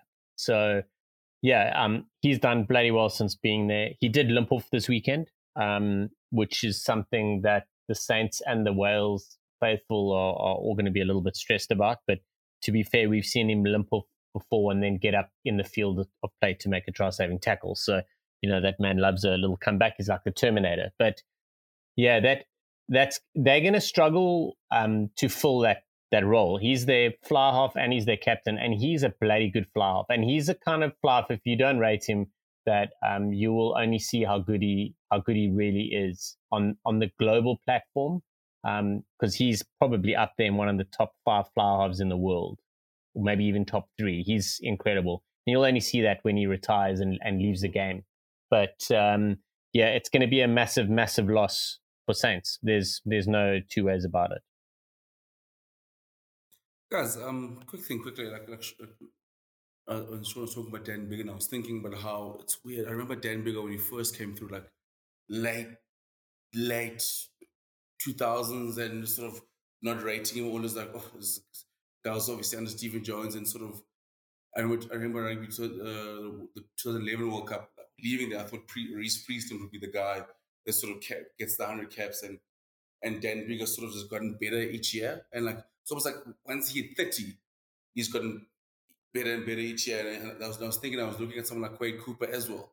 Like almost the older he got, and when he hit his 30s, he also hit this sort of fame. And we're like, oh, guys, Quade Cooper, he has to go to the World Cup.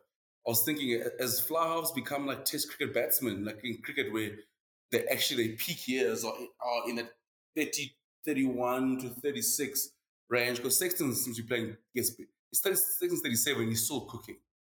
So it could be seeing a situation where sort of Test rugby is like Test 10s are actually when you get to 32, that's actually when their peak is. Yeah, I think it's an interesting conversation, Kooks. I think just I think it's kind of like what's happening with quarterbacks in the NFL, where now that maybe in some ways you know there's advancements in like your like conditioning and all that sort of stuff, you can go for longer as a fly half, and you're obviously not getting the physical battering that like the flanks and the locks are taking up front. So you can go for longer, and as you get older, obviously you're more aware of the game and like where spaces and everything. And now, like in your early 30s and maybe mid 30s, it's a meeting of you still have that ability physically, but your ability to think the game is a lot higher than it was when you're in your 20s. So now you can see gaps. You can play 2-3 phases ahead of the opposition. You can see where the space is kicking and everything that's happening there. So I think it does make some sense. And I think with Bigger, he's certainly improved now that he's gone to his 30s. You've talked about Sexton. I think Owen Farrell's also another example that he's letting his game do the talking, and he's letting his game do the work for him, instead of almost trying to do and be everything and try to be a bit more of a game manager. Like I think he's really just he's really been able to see the opportunities of when to put the foot on the gas, and put pressure on the team, and versus when to relax and step back as well. So I think there is some validity to that, Kooks. Which is good news for the Springboks, because Handré Pollard's only 28 years old, if I'm not mistaken. So that means he will, if he's still entering his peak, that'll be good news for them. I do feel like, especially someone like Handré Pollard going to Leicester now at his age, I think there's still a lot more rugby in him, and a lot more, obviously, where I think it's going to be a great move for him, and it's going to be interesting to see his development. But yeah, I mean, you look at some of the tense performances, guys. I mean, Dan Carter, we probably arguably put 3 of his best performances in his career at the end. And it's going to be interesting. I think I'll definitely dive deeper into this, because it's a thought that popped in my head now, where it just seems to be like, as of late, like if you talk, I would have thought Johnny Sexton would probably been done playing for Ireland after 2019 World Cup, possibly 2015, and now we're looking at a situation where he's going into the next World Cup as the best 10. I wouldn't be surprised maybe he pushed himself just for Leinster, and carries on playing a little bit, because we all know he does skip about 6 games because he doesn't go to Italy, so that it does extend your career. It's an interesting concept, and I really hope to see what happens like with our 10s. I mean, like, look at Elton Young, he's 31 now, going to France, so maybe that's also that time where sort of another peak. I think it was like a second peak. You got your 20s, and then the second peak in your 30s when you start a little bit mature. And I'm keen to see where, especially with someone like Handré Pollard. I mean, you've just talked about the news that we have now that Elton Jantjies seems like he signed for Toulon and that he's moving to Toulon, I think, with immediate effect. And that'll be great news for Toulon themselves. I think um, they're getting obviously a very experienced international to their team, and that someone that can play all for backup Mihai West as well. Instead of, I think the arrangement now was probably someone like Baptiste Serin playing 10, and you ideally don't want to do that. And Elton, you will be able to combine with Ches and Colby as well. So that's a really good contract situation for him. So we'll have to see. Maybe there is a bit of a comeback for Elton Jantjies, and I think it will definitely fit into the narrative for Chasing the Croissant, or whatever we're going to call the documentary next. I'm not sure, Kooks, if you know how these names happen for these documentaries. Just quick notes on the top 14. Toulouse is just looking absolutely unbeatable right now, and that guy again, Antoine Dupont, is just playing his socks off every week, and they are very much established at the top of the log of the top 14. Toulon, they saw the comeback of Ches and Colby. Kooks, do you like the lack of scrum cap for Ches and Colby? Do you think that's a better look for him? I'm all for that. That's like, as close the guys come back when the guy gets picked for team, come back with the bald head, and you're like, okay, yeah, this guy is business now. Like when you have you seen that that Netflix Redeem Team documentary? Yes, I was about to say. It comes out of nowhere with a bald head. That's the equivalent of that. When Colby came out there, because we were like when he's like, okay, talking about Orange so moody, the guys are saying I've lost it now. Okay, watch this. And he came off those scrum. I was like, okay, this is different now. I'm all for guys doing things that makes them look like they've got extra focus. I'm all for it, Thala. No, he definitely took it personally, and he was hearing some of the whispers that people are saying that maybe Moody would be a better 14, or Kirkley looks like the new Ches and Colby, and he's definitely taken it personally. It's just weird not seeing him with the scrum cap. I don't know. I'm not sure if it makes him look more or less elusive yet. So I'm still a little bit on the fence for that. But just the way that he took the try on Saturday, he definitely has not lost. He hasn't lost anything, and that'll be good news for Jacques Nienaber when he's picking his November tour squad. So he scored his try. Toulon beating Brief 47 points to 0. There was a video posted by Jared about with Danny Priso, who's also joined Toulon this season from La Rochelle, and the handshake that he has with Ches and Colby. So I don't know if that'll make Raymond Rule jealous, because he used to have all the handshakes with Danny Priso last season. Then other results, you have Lyon beating Bordeaux. You have Stade France putting 50 on Perpignan. Racing 26 points to 13 against Pau. A big comeback for Gael Ficou, which is great news for rugby fans in general, but for Fabien Galtier especially for November. And then good old Finn Russell made his comeback, or is playing, and he was actually, funny enough, talking about managing of his minutes. So and that he has a better understanding with the coach for Racing, that he will not necessarily play every weekend. So that's actually good news, and probably further proves your point, Kooks. But another interesting debut was Christian Wade coming on starting for Racing on Saturday. So there's a lot to be excited about in the Racing team this year, Kooks. As their number one fan, what do you think? Yeah, so I mean, Racing. I feel like I know that I've seen this movie before, Tyler. I've seen this movie. You're going to be excited for the changes. It's going to be exciting. Christian Wade's going to do some amazing plays. Finn's going to cook, and then we're going to lose a semi-final. We shouldn't lose in the European Cup, and then we're going to lose a semi-final or final in the top 14 that we shouldn't lose, and then we start this process again. That's how it feels being a Racing fan. It's just, and but I'm excited. I'm happy to see Christian Wade back.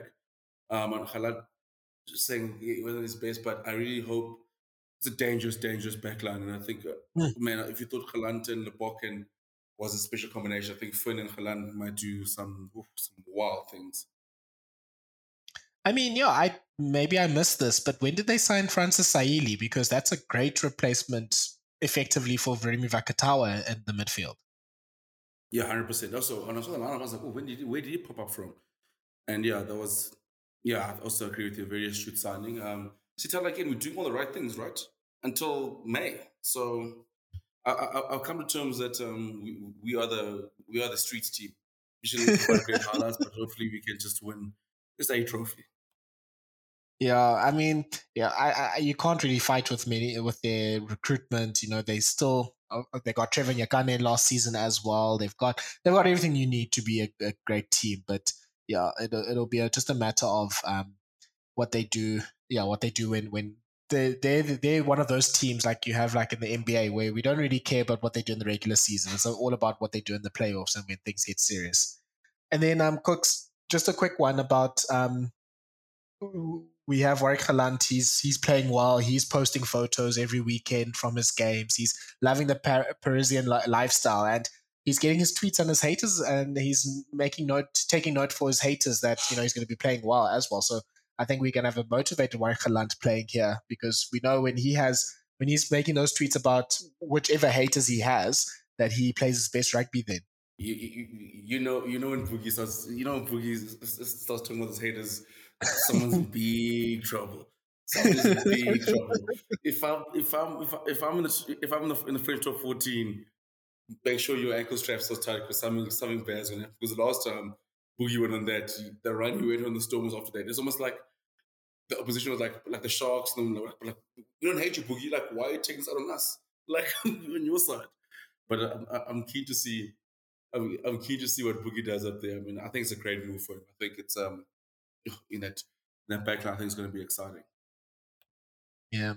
Other news is for Montpellier, they lost 26 points to 13 to Castres, and Kobus Reinach making his comeback to Montpellier, so that's good news for them. Bayonne beating La Rochelle, bit of a surprise, and I think the top 14 is quite clear that there's a leading team in there with Toulouse, and they still don't. I mean, Ruan Venter is injured, so he hasn't played for the last few weeks, but they're still leading. They're still leading that pack quite easily. And then just finally, Kooks, we get to the end of the podcast, and we usually do our weekend shoutouts. Do you have any weekend shoutouts, or do you want to use the opportunity to rant about your Packers losing in London this weekend?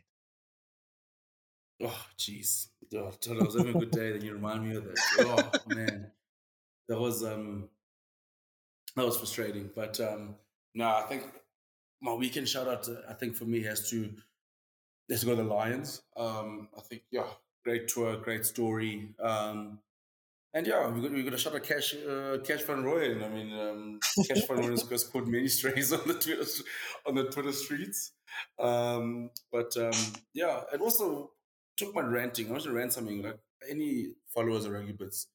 Guys, let's be better at this Ben Smith thing. Like the thing that triggered us about the whole thing about the New Zealand under 19 be like, guys, that's the easiest bait that's been thrown out there, and somehow people still hooked on, got so upset. I'm like, guys, we can't let it be this easy for him to get us so triggered. I'm like, guys, let's at least make it tough for him. Like, can we know he's a troll.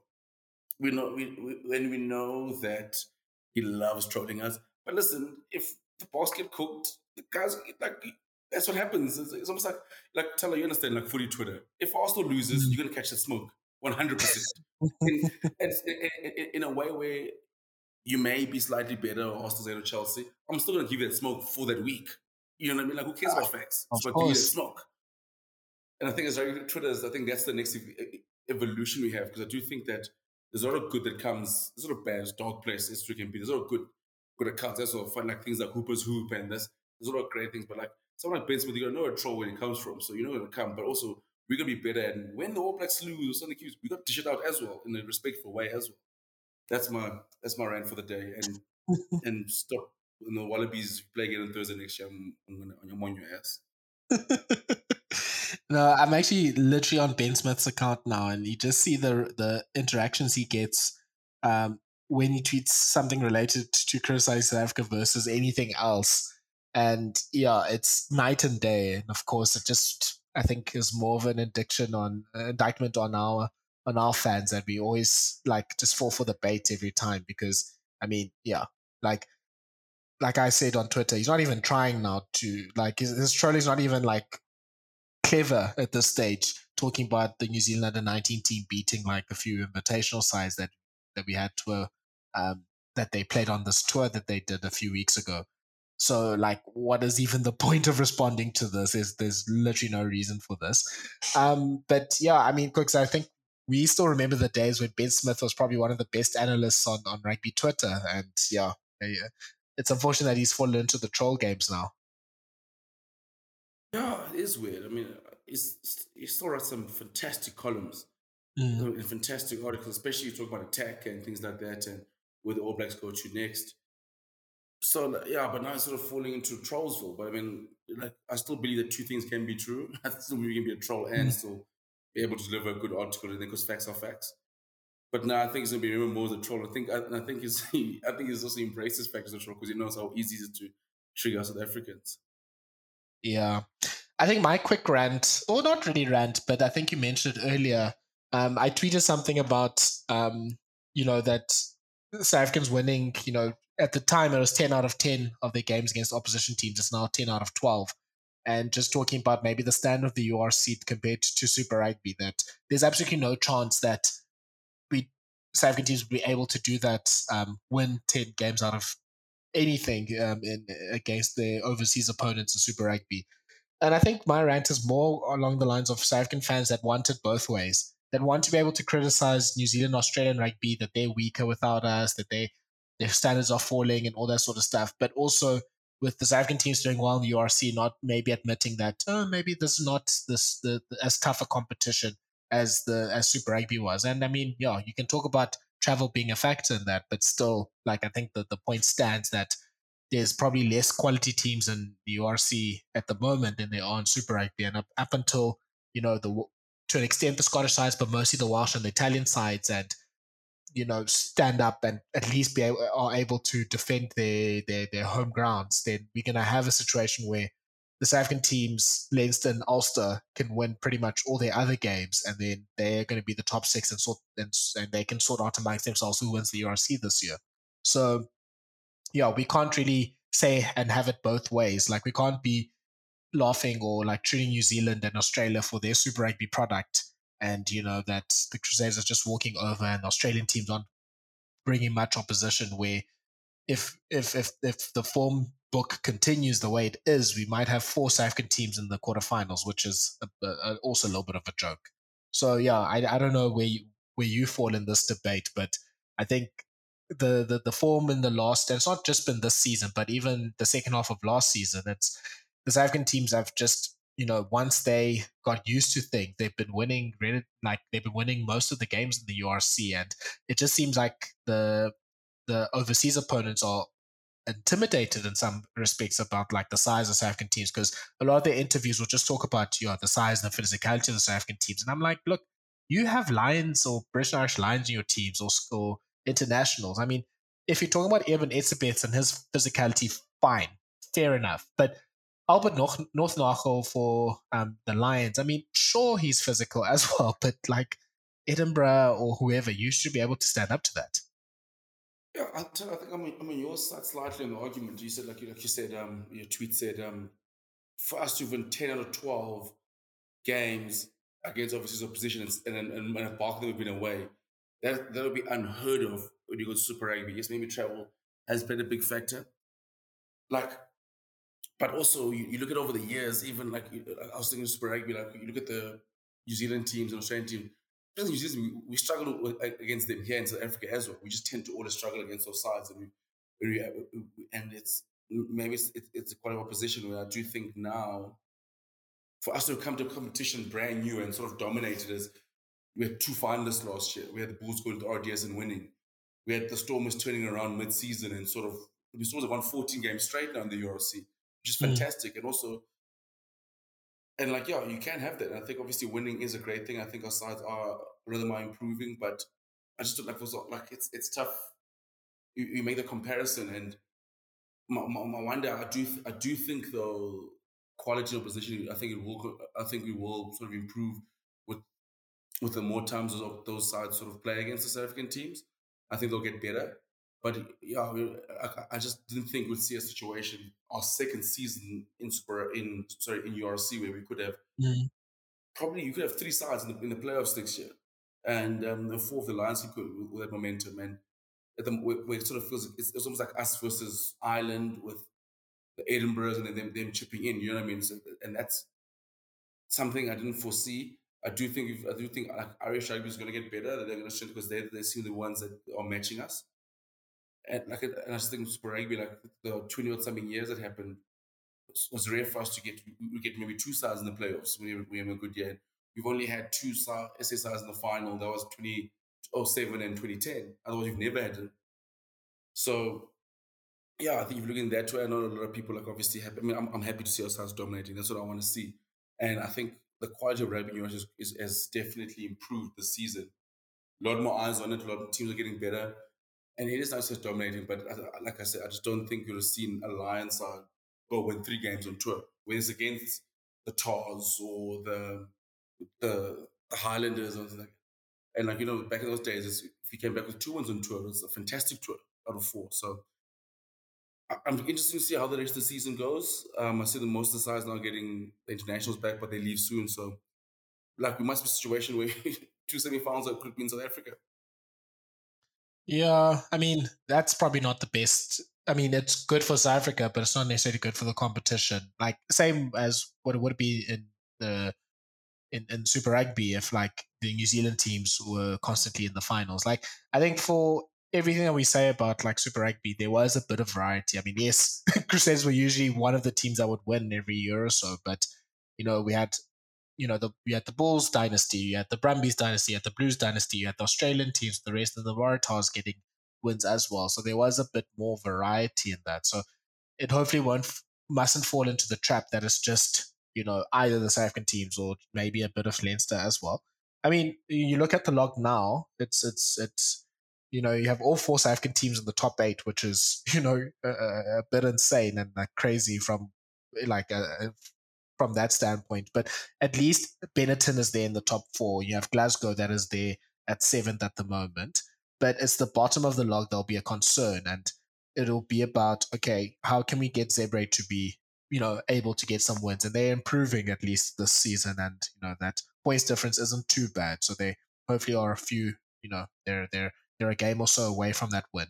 But I think the worrying thing is the 4 Welsh teams at the bottom half of the table. Ospreys at 9th and Scarlets at 15th. So I think that's probably the key to raising the standard of the URC, because there will be at least 2, probably 3 good Irish teams, I think, in future, once Munster either sorts themselves out or Connacht will just continue improving. Scottish sides will be decent because they only have 2 professional sides, so they are concentrating all their talent there. So if they're able to get like some of the Scottish players that are coming out of England because of the salary caps, that's all better for them as well. It's now just the Welsh sides. They need to find a way to compete, because Benetton is doing their job and they're becoming competitive, and they're beating the bad teams and playing well against the good teams. So now the question is, how do the Welsh sides improve? So yeah, hopefully the likes of Wayne Pivac, you know Robbie and Will Owen at Squid Rugby Channel, and whoever else is Welsh can get that sorted. Because as good as it is having maybe 4 South African teams in the knockouts, and that being a real prospect now at this stage, obviously still early in the competition, it it shouldn't be that. It shouldn't be 4 Irish teams. Shouldn't be any, like, no one country should have all of that power. To paraphrase, like, we need to have a fair share of like teams winning and stuff, because that's how you grow interest in the competition, where every weekend you turn it on and you're like, oh, who's going to win this weekend? And that's maybe not been the case in the last few weeks with the South African teams running away with it. So it's good in that sense that Glasgow and Leinster were able to get some wins. And yeah, I think the Kooks, I think a tour now for Ulster and Glasgow, 2 really good teams, to the Sharks and the Lions. Yeah, we might be able to expect maybe a win or 2 for those sides. Yeah, 100%. I think I really the Ulster side is slowly and surely becoming my favorite Irish side. I mean, like, you know how you feel about like McCloskey and Mike Lowry, and like like it's just it's just a really good side. I mean, it's a great pickup for them to get Stephen Kitsoff as well. I think it's a really good side of watching Glasgow's also a tidy side in Edinburgh, I think. So I'm really excited for when they come here. I think for them, for those sides, it's crucial they come and win games here. Because now we've shown that we can win games overseas, especially on our box. It's crucial for them to come and win games. And I think that's going to be exciting. And I can't wait to see how Ulster goes. I mean, like I said, I just really, really like that side. It's just a great side to be a neutral and just watch. Yeah, that's good. And then, Kooks, I think let's wrap it up here. I think I have now discussed most rugby over the weekend. I think just a quick mention to the NPC going to its semi-finals, Auckland, Wellington, Bay of Plenty, and of course Canterbury making it to the semi-finals. I think Wellington will probably be the favourites with all the former All Blacks that they have in their team. And yeah, I think that's probably all the rugby around the world. And yeah, thank you so much for listening to the Rugby Bits podcast, brought to you by bet.co.za. Please go onto their site for all of the like the markets and the deals and the bets that you can make for the week's rugby as well. And we will see you next time on the Rugby Bits podcast.